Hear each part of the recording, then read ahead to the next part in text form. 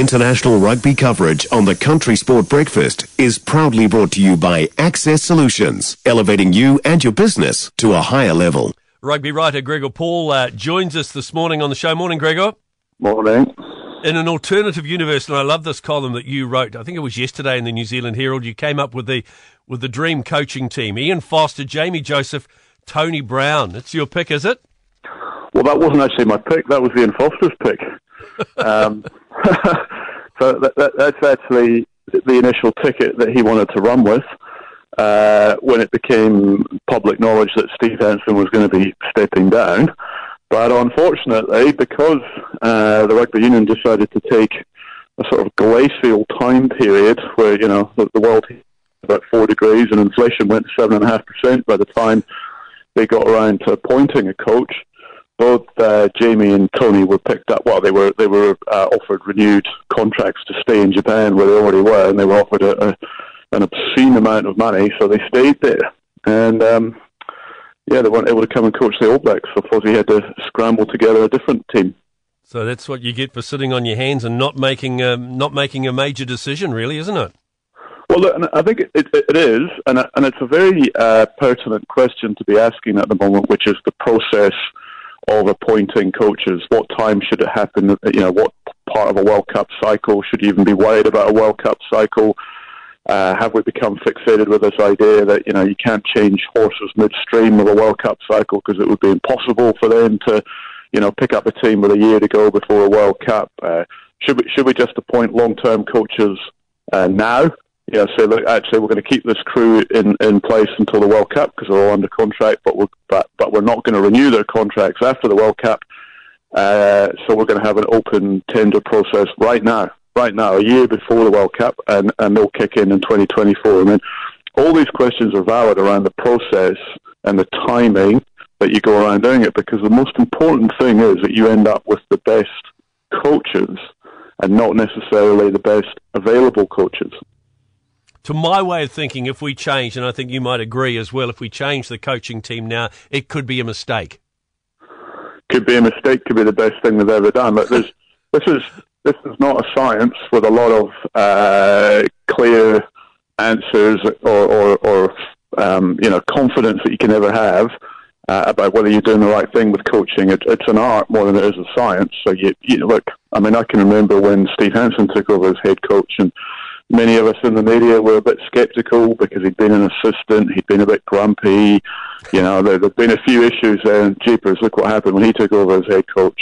Probably the best coaching reign the All Blacks have ever known in the professional era. So look, it's not easy to know whether you're putting together the right team or not. There's no guarantees ever when you're the people appointing.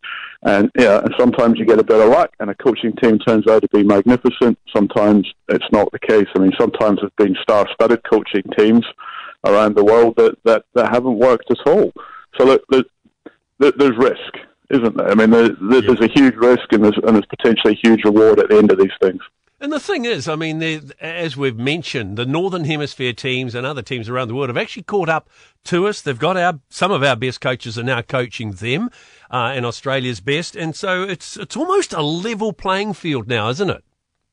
I'd say it's potentially one where the North have perhaps even edged ahead, to be honest. I think there's another factor here that's played out. Look, the North have been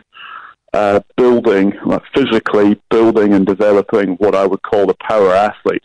And I think we're seeing that more and more. I mean, we look at the Irish athletes, they were a different body shape, really, to the New Zealand guys. And they're building their guys a lot more for collision work.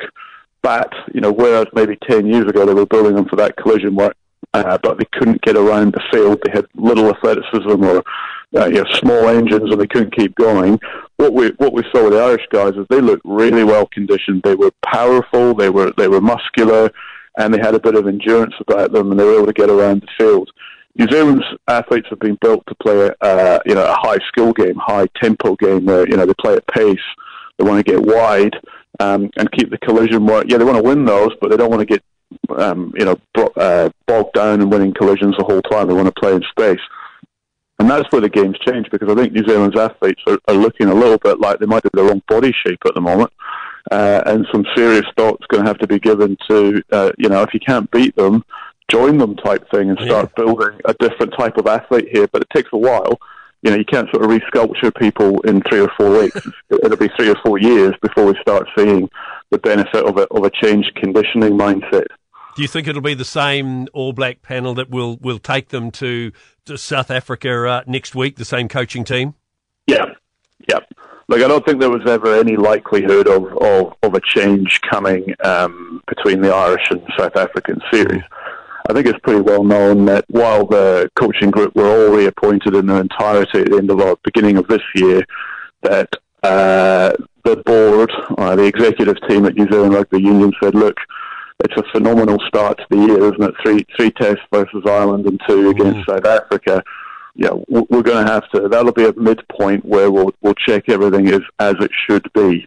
So I think there was also an intention to wait until the guys got back from South Africa, and even if they've been playing really, really well and they'd won 3-0, this process of having a check after South Africa would be happening anyway, just to be certain that everything's okay. Clearly, at the moment, that's not okay, is it? So there is going to be a look when they get back from South Africa, and there is probably going to have to be a difficult decision made about what to do next.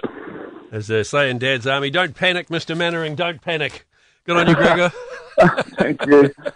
Gregor Paul joining us this morning here on Gold Sport on the Country Sport Breakfast.